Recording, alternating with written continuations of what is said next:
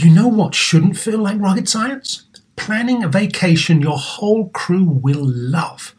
With Carnival Cruise Line, it's all up to you. You can kick back or dive right into the fun. Paddleboard in the crystal clear waters of one of Carnival's exclusive destinations, Half Moon Cay in the Bahamas. Take an ATV ride through the jungle or just relax on white sandy Caribbean beaches. The fun continues on ship, from a ride on Bolt roller coaster to a moment of pure bliss at the Cloud9 Spa. Kick off the evening with a craft cocktail at any of Carnival's dazzling bars and lounges, and take your pick of restaurants from surf and turf to family-style Italian. Then settle in for an evening of live entertainment. Whatever your vibe is, you'll come home with plenty of stories to tell. So pack those bags, be sure to leave room for a few unforgettable memories, because no one does fun like Carnival. Book your dream vacation at carnival.com. Ships registry, the Bahamas and Panama. Apple Card is the perfect cashback rewards credit card. You earn up to 3% daily cash on every purchase every day. That's 3% on your favorite products at Apple, 2% on all other Apple Card with Apple Pay purchases, and 1% on anything you buy with your titanium Apple Card or virtual card number. Visit apple.co/card calculator to see how much you can earn. Apple Card, issued by Goldman Sachs Bank USA, Salt Lake City branch, subject to credit approval. Terms apply. Welcome to Star Talk, your place in the universe where science and pop culture collide. Star Talk begins right now. Welcome to Star Talk Radio. I'm your host, Neil deGrasse Tyson, astrophysicist and director of New York City's Hayden Planetarium. For our show today, I'm going to break format a bit. Normally, there's a professional stand-up comedian right to my side serving as my co-host, and we banter and chat about the science topic of the day, reacting to interview clips that I've slotted into the show of special guests that I've collected over the previous days. In this particular case, I want to present to you straight through an exclusive one-on-one conversation that I had with actress Nichelle Nichols. That name is no stranger to the geek set among you out there, but for the rest who need a little bit of extra info, she is the legendary icon who played Lieutenant Uhura in the original Star Trek television series. That series was created, as many of you know, by Gene Roddenberry, and it was groundbreaking on many fronts. For me, the most important feature of that show was that the deck of the Starship Enterprise was international. Lieutenant Uhura herself represented, again this is the future, the United States of Africa. Not only was she there, but there was representation from Asia, from Europe, from the Americas, and even planet Vulcan, of course, in the guise of Spock. The point is, if you were a science fiction fan of the day, and you viewed how authors and producers portrayed the future, it was a future that did not include people of color. A really frightening prospect if you happen to have been a person of color. And now comes the series Star Trek, and you see a woman who is dignified, who has poise, who is not somebody's maid, and who is in fact an educated communications officer on the deck of the Starship Enterprise, who is fourth in command, by the way, of that starship. And your vision of the future can change overnight. This fact did not go unrealized by Nichelle Nichols. Let's pick up on my interview with her in my office at the Hayden Planetarium here in New York City. Before Star Trek, did you have any particular interest in science or science fiction? Or was that just your next acting gig and it just blossomed into the rest of what became an important identity? Well, I thought Star Trek was going to be my next acting gig because I grew up in musical theater and I never had any dreams of being in film or television. Theater people tend to be snooty that way. I didn't know I didn't know it was being snooty. You see, it wasn't like that with me. It was a live audience that I loved and that I thrived in. And you get immediate response to your effectiveness. You get immediate response, and you never do the same performance That's twice. how I feel when I give lectures. Yes. I feed off of that. Yes, that give and take, isn't it? I bet even now you realize another dimension of what you were going to say, that because of an audience reaction or question, because you affect people in different ways. This was a very exciting time for me when I realized my life was bigger than my narrow. I was a ballerina and became involved with all forms of dance. So the total stage performer then, right? I was a singer with a 4-octave range voice. I thought I had 2 voices until I found out how to connect them. I had this high voice, and I had this deep voice, moaning low. Oh, you need that deep voice. I love him so. I was just this little child. The needle on my microphone doesn't know what to do. What just happened there? And I was this actor, and I was also a writer. I used to write plays, and I'd get the kids in the neighborhood, and I'd cast them. And I would always be the star of the show, And they were just delighted because they loved having fun. And then our parents would come and see it, the show. The kids in the neighborhood come, write another one. And they got to have fun. And I got to be as a young child, in the theater of the street. And so I always knew I was going to be a star. But it was going to be at the highest level on Broadway. And you'd be the toast of Broadway. The toast of Broadway. And then Star Trek interrupted my career.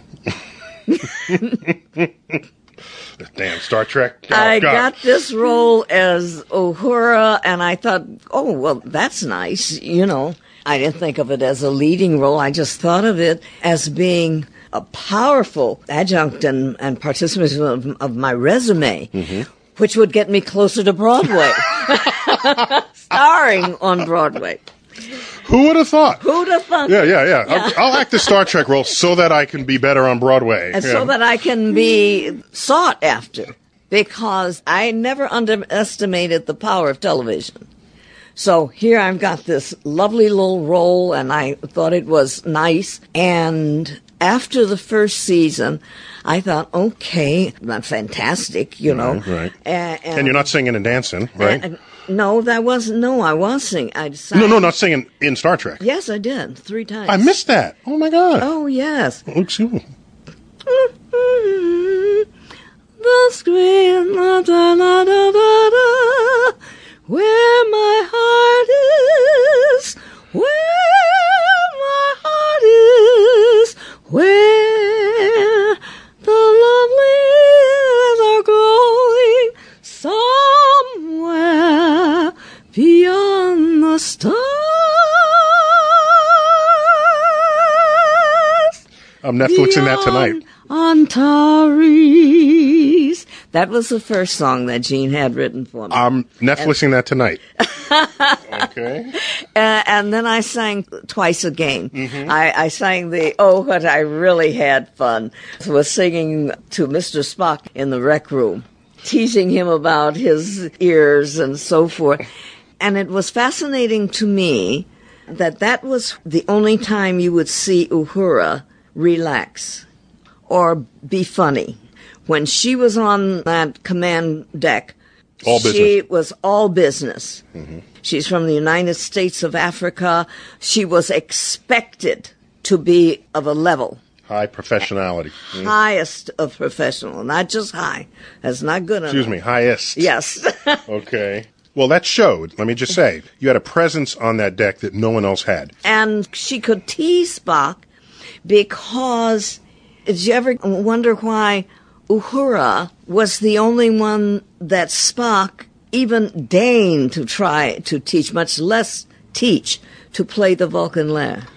An impossible instrument, even for Vulcans to play. And so I used that to relate to the intelligence of Spock and the intelligence of my family, which from the United States of Africa most assuredly expected the best and the highest of their daughter. So you went through a year, and at the end of the year, what happened? Thank you. I was floating back there, and I thought if I talk long enough, I'd get... So after the first season, I was going, well, this is not a major role, or it doesn't have anything to do, although I had some really wonderful episodes. This might be the very coolest time for me to thank Gene for the opportunity, because I'm getting all of this attention now that we're on television, and I'm on my way to Broadway. And I had already talked to a producer who wanted to write something around me and so forth. So I went and told Gene, I said, I thank you for everything you've done, Gene. We've been friends, and I thank you so very much, but I'm going to be leaving. And Gene was sitting behind his desk, and he had a raucous sense of humor, but he was not amused. And he just looked at me and he said, you can't. Don't you see what I'm achieving here?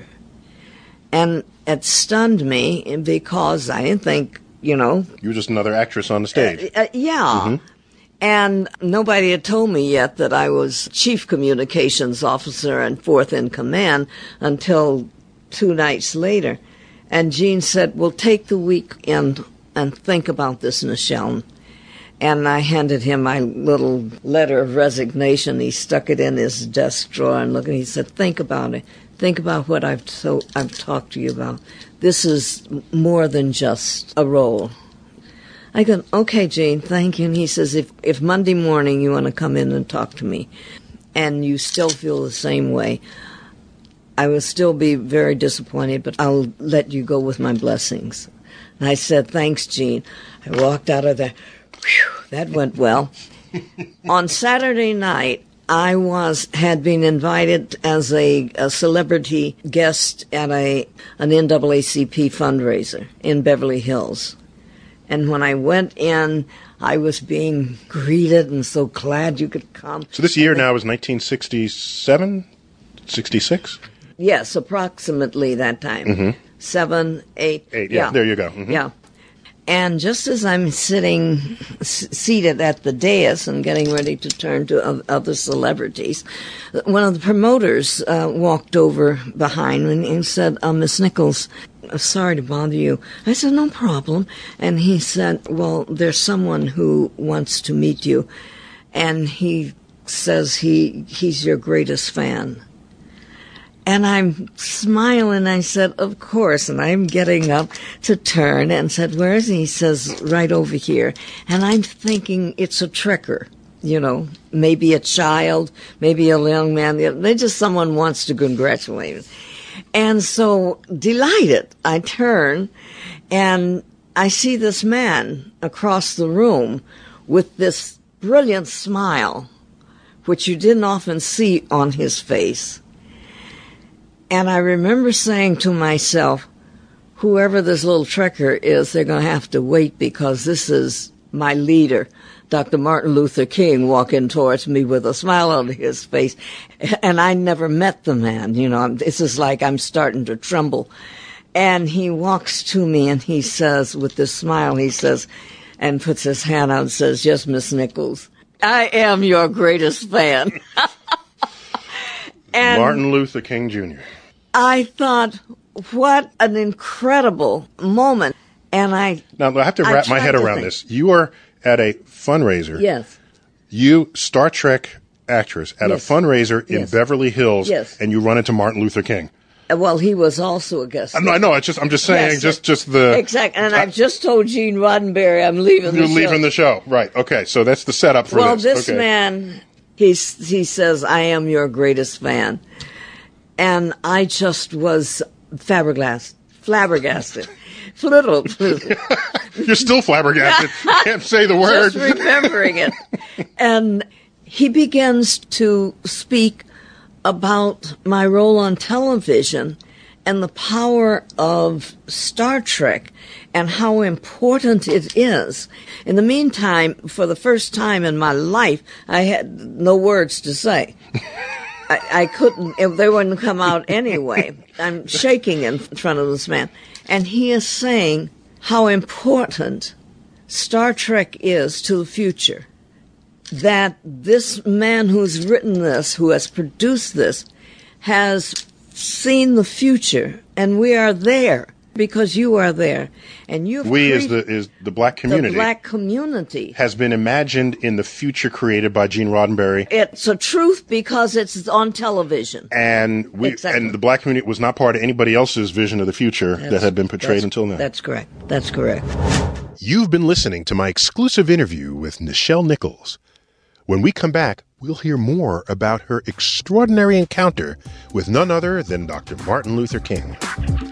You're listening to Star Talk Radio.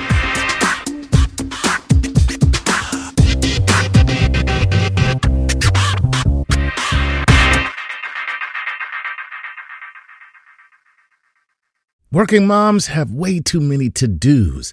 Switch to H&R Block and have an expert do your taxes for you. Block guarantees 100% accuracy and your max refund or your money back.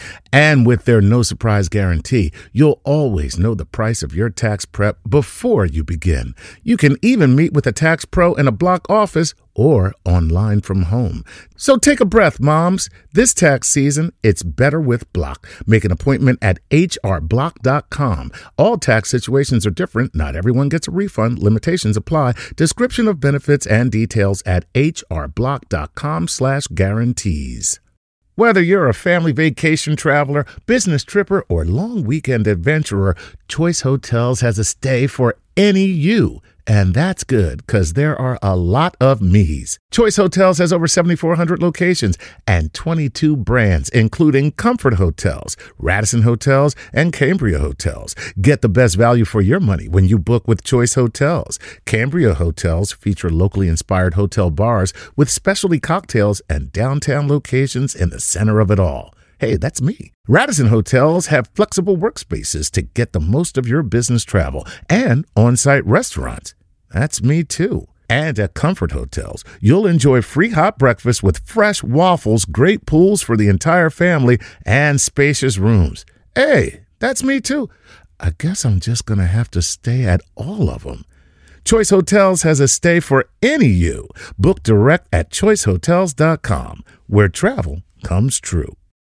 This episode is brought to you by Progressive, where drivers who save by switching save nearly $750 on average. Plus, auto customers qualify for an average of 7 discounts. Quote now at progressive.com to see if you could save. Progressive Casualty Insurance Company and affiliates, national average 12-month savings of $744 by new customers surveyed who saved with Progressive between June 2022 and May 2023. Potential savings will vary. Discounts not available in all states and situations.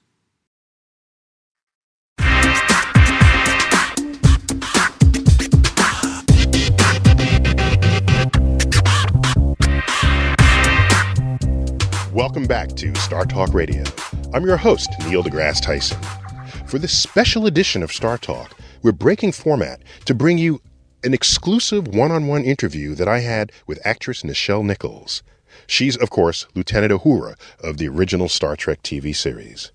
She was visiting New York. I invited her by. We chatted. We had lunch. And out of that visit came this conversation. In the first segment, we left off where she was describing when she first met Dr. Martin Luther King Jr. I was surprised to learn that he was her biggest fan.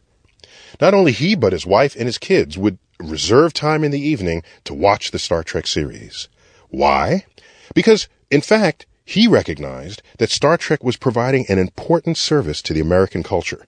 Because she, as a black woman, had showed that, in fact, the black community could be part of at least somebody's vision for the future of humanity.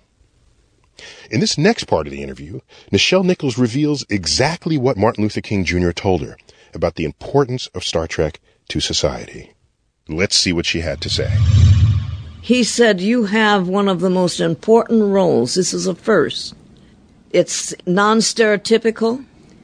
It's brilliant, it's beauty, and it's intelligence. And you do it with warmth and grace. And I'm just standing there watching him, listening to him.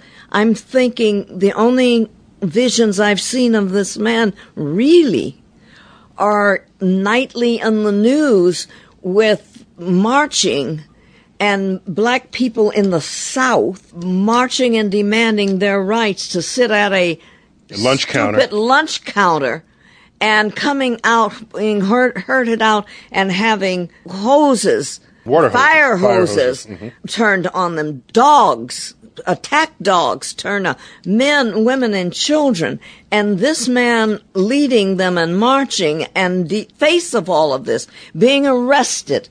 Every night I ever saw him, I said, they're going to kill him. It won't happen past this time. But it did. And so he became this power of hope. And here I am playing this character that I'm going to give up. And I said to him, Dr. King, thank you so much. I'm going to miss my co-stars. And before I could say because, he said, what are you talking about? What are you talking about? And I said that I just told Gene that I'm leaving the show after the first season because I've received, and he said, you cannot.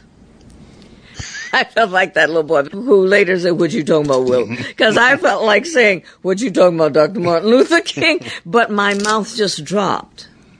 And he said, you cannot leave. Do you understand? It has been heavenly ordained. This is God's gift and onus for you. You have changed the face of television forever because this is not a black role. It is not a female role. Anyone can fill that role. It's a role with power and dignity. He said it can be filled by a woman of any color, a man of any color. It can be filled by another Klingon or some alien. An alien. He said, this is a unique role and a unique point in time that breathes the life of what we are marching for. Equality. He says, beside, your chief communications officer, you're fourth in command. I'm thinking nobody told me that. I mean, he's paying attention to these episodes. He knows Star Trek is built on the Air Force. Mm-hmm. On the rankings, yes. Ranking, yes. So he knew the rank. And he said, you have no idea the esteem that we hold for you. And I'd start shivering. And I'm just looking at him, and my mouth was quivering. And he said, beside Michelle, you have no idea the power of television. This man has shown us in the 23rd century. This man, Gene Roddenberry. Started now. This man who's created this. This man has created a reality.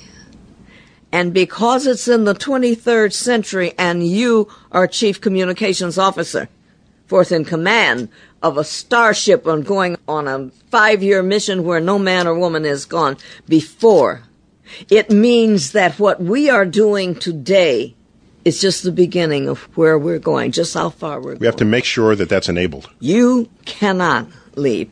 Besides, and then he smiles again, Star Trek is the only show that my wife Coretta and I allow our little children to stay up late and watch. And Michelle, I can't go back and tell them this because you are their hero.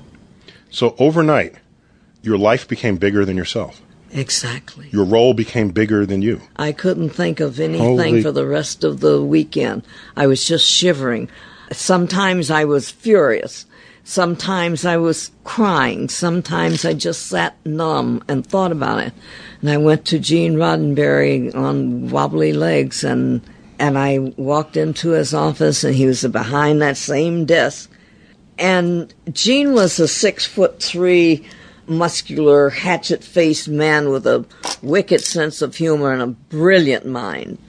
And he sat there and he looked at me, and I said, Gene, if you still want me to stay, I'll stay. And I told him the story, what had happened to me with Dr. Martin Luther King. And he just looked up at me and didn't say anything for a long time, and he opened his desk drawer and took out my letter of resignation and handed it to me. And I looked at this man, and a tears rolling down his face, and he said, "God bless Dr. Martin Luther King. Someone knows what I'm trying. Someone realizes what I'm trying to achieve." I'm getting misty-eyed just listening to your story. I can hardly ever tell it.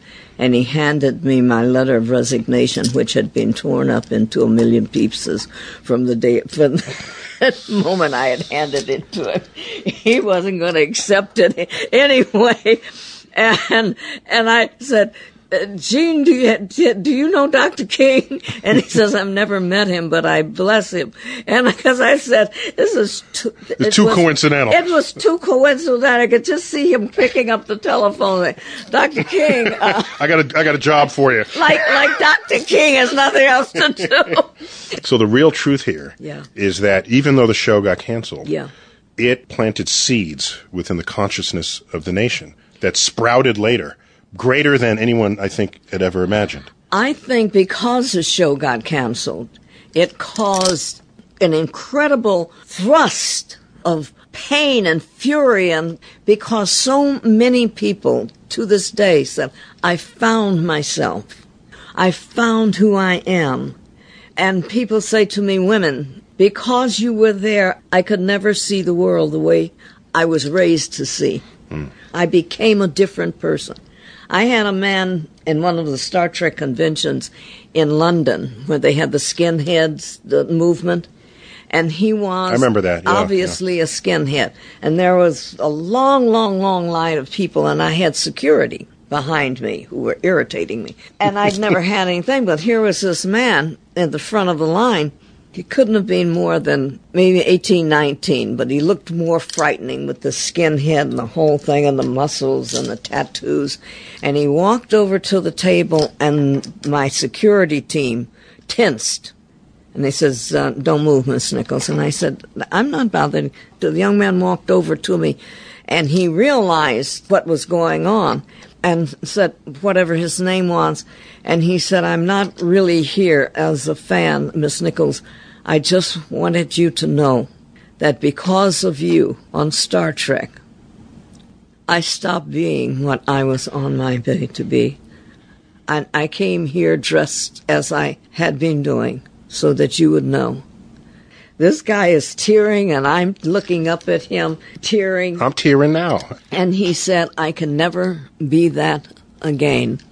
He says, "I understand what the world and the future is, and Star Trek depicts it, and it's not what I was going through with all my pain in my life." This is a former skinhead telling you that. This is a former skinhead.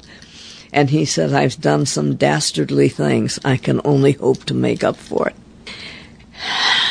And I stood,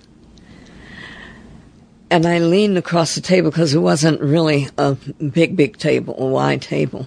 And I said, "Come here, son." And I put my arms out, and tears came down his eyes, mine, and I held him. And I said, "Don't look for forgiveness anywhere. God just forgave you. Your choice makes you whole." And he thanked me. I'm sorry. He thanked me, and he walked away, and I turned to my men who were protecting security. And they just stood there like their hands were just limp. And one man said, "Well, I'll be damned." And I said, "No, you'll be blessed." He just got blessed. But that was the power of what Gene Roddenberry meant. And Martin Luther King was right. And Dr. Martin Luther King was right. And I never looked back. And he was going through some really hard times, and it was only another couple of years that we lost him. You're listening to Star Talk Radio. We're breaking format today from our usual comedic banter to bring you exclusive coverage of my one-on-one interview with actress Nichelle Nichols. She's, of course, Star Trek's Lieutenant Uhura, the communications officer on the deck of the Starship Enterprise. In that conversation, which took place in my office at the Hayden Planetarium in New York City, we talked about everything under the sun, or at least under the universe. More from that interview when we come back.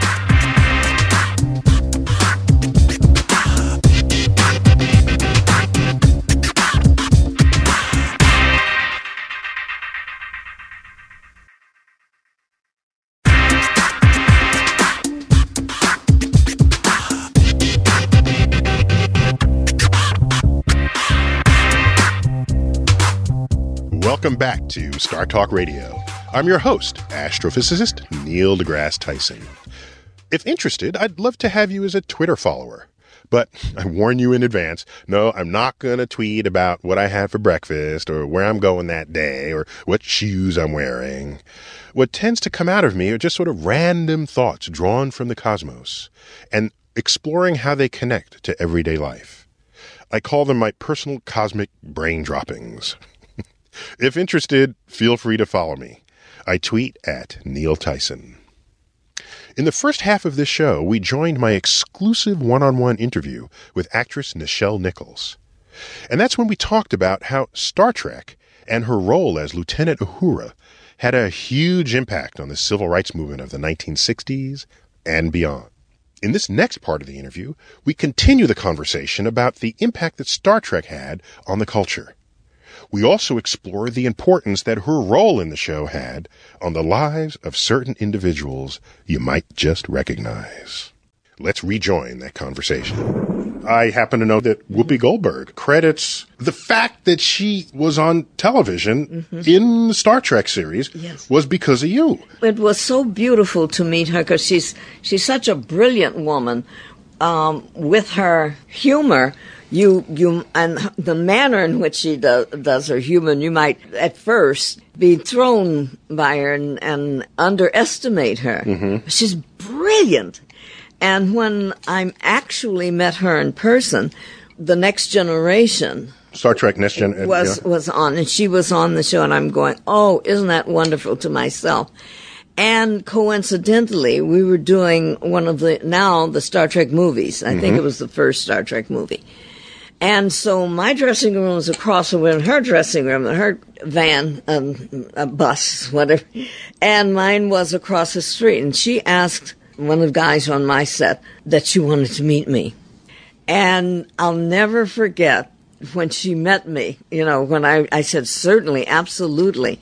And I said, you want me to come there? She said, no, I want to come to her. And so she did, and I loved her humor so much. I got it, And I said, you are so incredible. And she just looked at me and she said, you are my queen.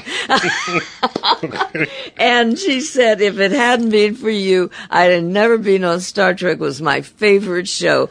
And she said, when Star Trek came on, I was 9 years old. And I saw this show, and it came on, and there you were. And I ran through the house saying, hey, come everybody, quick, come, look quick. And they came and said, what's the matter? What's she said? There's a black lady on Star Trek, and she ain't no maid. There's a black lady on television, and she ain't no maid. And she said, I knew from that moment that I could become anything I wanted to be because you were there. And I said, and you became Whoopi Goldberg. Isn't that a blessing? Not only that, she's working on Star Trek before you even had the occasion to learn this about her. Exactly. Yes. She'd gone into, Gene told me the story. Gene Roddenberry. Roddenberry. Well, he wrote the story, actually, it was in one of the fan magazines. But he said, when her agent called and said, but this is after she already got the Academy Award for Ghost. So she's already a successful film actress. I was a gasping fan, Okay. Yeah. Okay, I'm going, she wants to meet me, But Jean told me that her agent called and said, Whoopi Goldberg wants to be in The Next Generation. And Gene said, are you kidding? He said, she's a big star. This is the little TV. This is TV thing. land. TV Yes. land. She's got time to do that. And so the agent was so happy to be able, he says, thanks, Gene, thanks. He goes back and tells, well, you can't do it because Gene said blah, blah, blah. And she said, go back and talk to Gene Roddenberry and ask him to tell me to my face. So the agent goes, oy vey, man. And he goes to tell Gene. Gene says, of course I'll meet with her. But the answer is still no. And he said, good, Gene, just explain it to her. Gene was a brilliant man. Such depth in his thinking and his vision. But he met with her, and she came in. Now, she later told me how nervous she was. But she came in and sat there and looked at him, and he said, I have only one question to ask you. And she said, yes. And he said, you're a big star, and you're a great comedian artist. Why would you want to be on the little screen on Star Trek? And she said, it's all Nichelle Nichols' fault. When Gene told me that, I said, what? What did I do? And then she told him the story of her being 9 years old. And when Gene heard that story, he said, I'll tell you what I'm going to do. I will create a role for you under one condition, that you only come in and do it at your convenience when you are not working, because I refuse to take you away from your great from the rest career. of that. Mm-hmm. Yeah, from the world. That's a wonderful pact, Isn't actually. that beautiful? Oh, that's beautiful. And that was such an honor when I heard it. I just, when Gene told me, he called me and told me, and tears came. I mean, So you're like the matriarch of an entire generation of people coming into that. Not that old yet. Okay. But I'm going to buy the medal. Okay. I want to live to be between 125 and 50. Okay. See, then I'll take on that auspicious mantle. When you just sit in the chair and people come up to you and pass you gifts. No, I'll be telling them where they can go and how far they can get if they do the right thing. I think it's incumbent on us as human beings, and part of this race on Earth is to add to the goodness that we've been given on this earth. I remember a business partner I had who passed away, unfortunately, before his time, Jim Meehan, who was, before he retired and became partners with me, corporate vice president of Rockwell International, who built the space shuttle. And I met him during that point in time. He was one of the great songwriters. And this is a man of science, a scientist himself, who was pulled out of being a research scientist for Rockwell because he happened to be a good organizer. They pulled him and put him in the front offices and kept... That happens, Yes, it does. Mm-hmm. But when we met, both of our interests, separate from our business, brought us together. And we wrote space musicals that encouraged young people and the whole world. You know, everybody is sung that. When are you going to do your musical again? When are you going to do that? He produced most of my latest albums. But he said one day, and I said, you know, if we don't stop doing this, we're going to blow this earth to kingdom come. And I said, we're going to lose everything. And he said, no, it won't destroy the earth. The earth's not going to be destroyed. We may destroy ourselves, but the earth will mend. Earth is Earth. Earth We've been here billions of years. And whatever will be another billion years. Left, another life form. Well, he scared the hell out of me when he told me that. I feel that way because all the green movement says, save the Earth. Yes. Earth is going to be here long after we are. I can tell you that. Yes. It's like what they really mean is save us on Earth. That's really what they mean. Exactly. And he was a chemist, and my father was a chemist. Mm. You know, you meet people in your life, as I feel now I've met you, Neil. and whether you like it or not, you're part of my life now, an important part. But I think that fine minds come together. Fine minds of a like kind come together, and we're the salvation of America, of any other country, of this whole planet. The founding fathers, those fine minds coming together. Yes, fine minds the right coming time together. At the right place. The right time at the right place. Okay. And what we decide and move, the foundations that we're doing, the work that you're doing, the ambition, the foolish ambition of a future that we have dismisses all the negativities. That is And a I'm glad hopeful to be vision. here. That is a hopeful vision. I think that- it's a positive, and I think it's a real vision. Uh, It's a vision that will save the world, because there are enough people out there who think like we think. So often, a mission dies with its creator, Yes. or it gets forgotten, Yes. it fades. None of the above As has happened with as Gene. fandom says, never die. Never die. Now, Gene's on the moon right now. Where are you going to be? Oh, I think When Gene Kingdom is comes. beyond the moon. Didn't they put his- beyond did they he put his was ashes- born beyond the mystery. What is His ashes are out there going glistening. Glistening, they're becoming new stars. Dreamers. But if I remember correctly, they attached some of his ashes to a lunar Yes. And craft. That I hope to join him. you can join him on the moon, Yeah, looking down on Earth. or wherever out there, because out there is forever. Yep. And if not forever, it's for billions of years. billions and billions and billions. You've been listening to my exclusive interview with Star Trek actress Nichelle Nichols.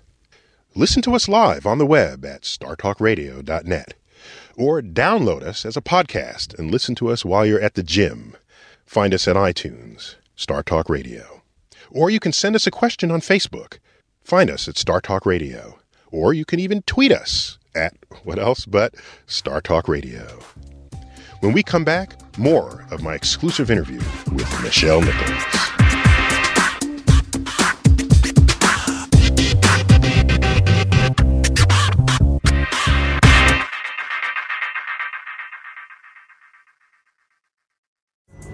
Pulling up to Mickey D's just for drinks? Oh yeah, that's me. Nothing extra, just perfection and a straw. Coming in hot for the coldest cups on the block.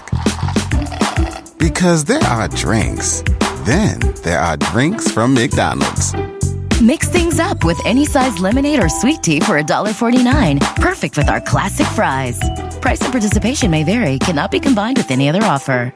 Ba-da-ba-ba-ba. Walmart Plus members save on meeting up with friends. Save on having them over for dinner with free delivery with no hidden fees or markups. That's groceries, plus napkins, plus that vegetable chopper to make things a bit easier. Plus, members save on gas to go meet them in their neck of the woods. Plus, when you're ready for the ultimate sign of friendship, start a show together with your included Paramount Plus subscription. Walmart Plus members save on this plus so much more. Start a 30-day free trial at walmartplus.com. Paramount Plus Essential Plan only. Separate registration required. See Walmart Plus terms and conditions. At Capella University, you'll get support from people who care about your success. From before you enroll to after you graduate, pursue your goals knowing help is available when you need it. Imagine your future differently at capella.edu.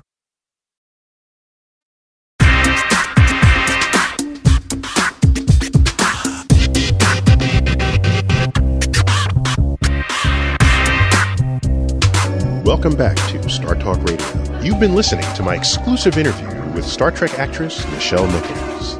Let's rejoin that conversation. So, Nichelle, I have to tell the radio audience that you've donned this morning a red jacket. Now, this is taboo for Star Trek people because we all know what happens to the people who wear red in a Star Trek episode.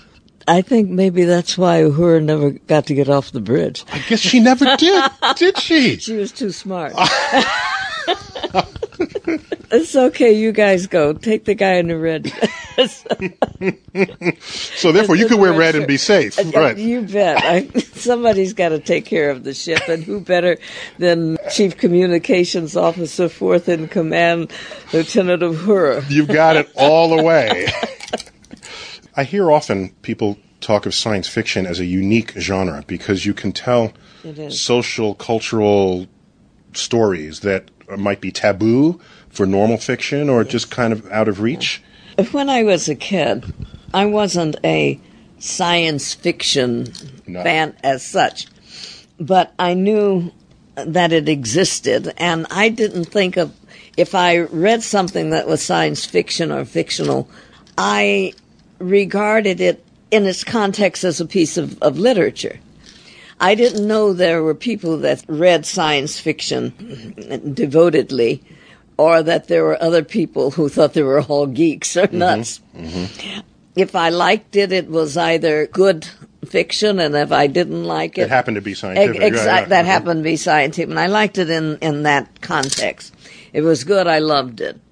And there came a point in time, as a young girl, I'd see people on the elevated line or on a bus reading a book and engrossed in it, and it was wrapped in brown paper bag because if it was obvious that they were reading, I came to learn that it was obvious they were reading science fiction, they were treated in a certain kind of weird way, like, you're really a geek, like,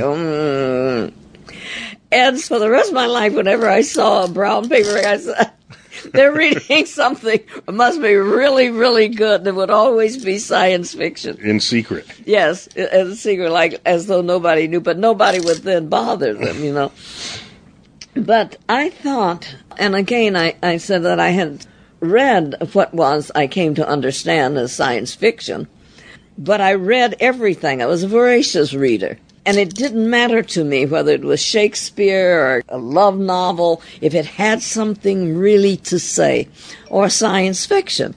If it impacted life as we know it and made you think, Lady Chatterley's Lover, makes you stop and think about the power of controlling people, not who they are, but what they're supposed to be in society, and how they respond and act to that. You can take that and set it in any setting, and you go all the way from early science fiction to Harry Potter. And it's interesting, and it touches on how we think about life and our place in it. Now, there are people that get really, really, really, really interested, but they become fandom, Right. And because there's something there that speaks to them. And so I always thought of it that way, not as a science fiction reader or a non-science fiction reader. But I think that science fiction, and especially Gene Roddenberry's Star Trek, and that really loosened the minds of a lot of people. And you see a lot of science fictional television now. Some of it's good, some of it's not so good. But it's imaginative. It takes you into another world, and it's still about a sense of morality, of who we are, who we choose to be, and who we choose not to be. I would say Star Trek episodes at their best hit every one of those pistons. Absolutely. When they were firing all together. And I think that's what touched amazingly so many people. And for the first time, you saw science fiction or anything else with males and females as equals of all colors. And that was amazing. In positions of power and influence. In positions of power, coming from every attitude, from a high level of understanding or compassion to the lowest. Mm-hmm. Didn't matter who you were, what color you were, or what planet you came from. So there were complete characters, fleshed out. Complete. Mind, body, emotion. Exactly. And with each having a lesson at the end that you could take home with you. You could take home with you, but you could breathe it in or not. Or you could laugh, and you could have fun, or you could go, that was so cool, or that was so deep, or that was so me. That was me in that character. What you're saying is that if it's a good show at the end, something's going to come out of it, and you're going to have to react to that in some way or another. A life's lesson. And how you accept it, and if you want to, you will be a better person for it. And too many shows, nothing comes out of it. The hour is gone, and you don't even remember what you did that hour. Exactly. So what?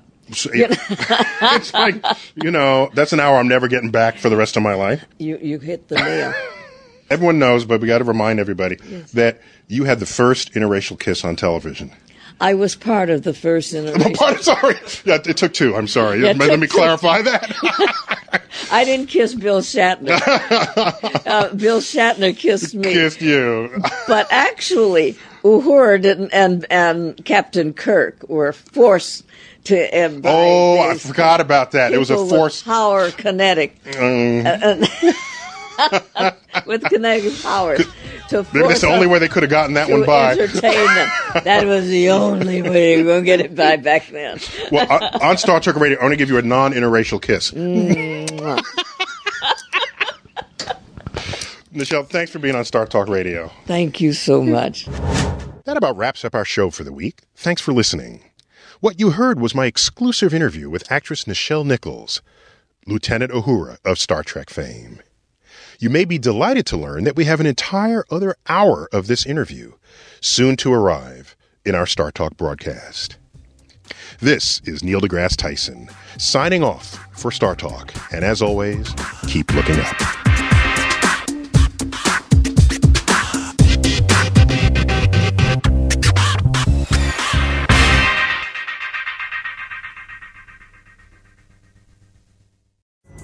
Pulling up to Mickey D's just for drinks? Oh yeah, that's me. Nothing extra, just perfection and a straw. Coming in hot for the coldest cups on the block. Because there are drinks. Then there are drinks from McDonald's. Mix things up with any size lemonade or sweet tea for $1.49. Perfect with our classic fries. Price and participation may vary. Cannot be combined with any other offer. Ba-da-ba-ba-ba. Sometimes it takes a different approach to help you unlock your true potential. With Capella University's game-changing FlexPath learning format, you gain relevant skills you can apply to your career right away. Earn your degree from an accredited university and be confident in the quality of your education. Imagine your future differently at capella.edu. Capella University is accredited by the Higher Learning Commission. Learn more at capella.edu/accreditation.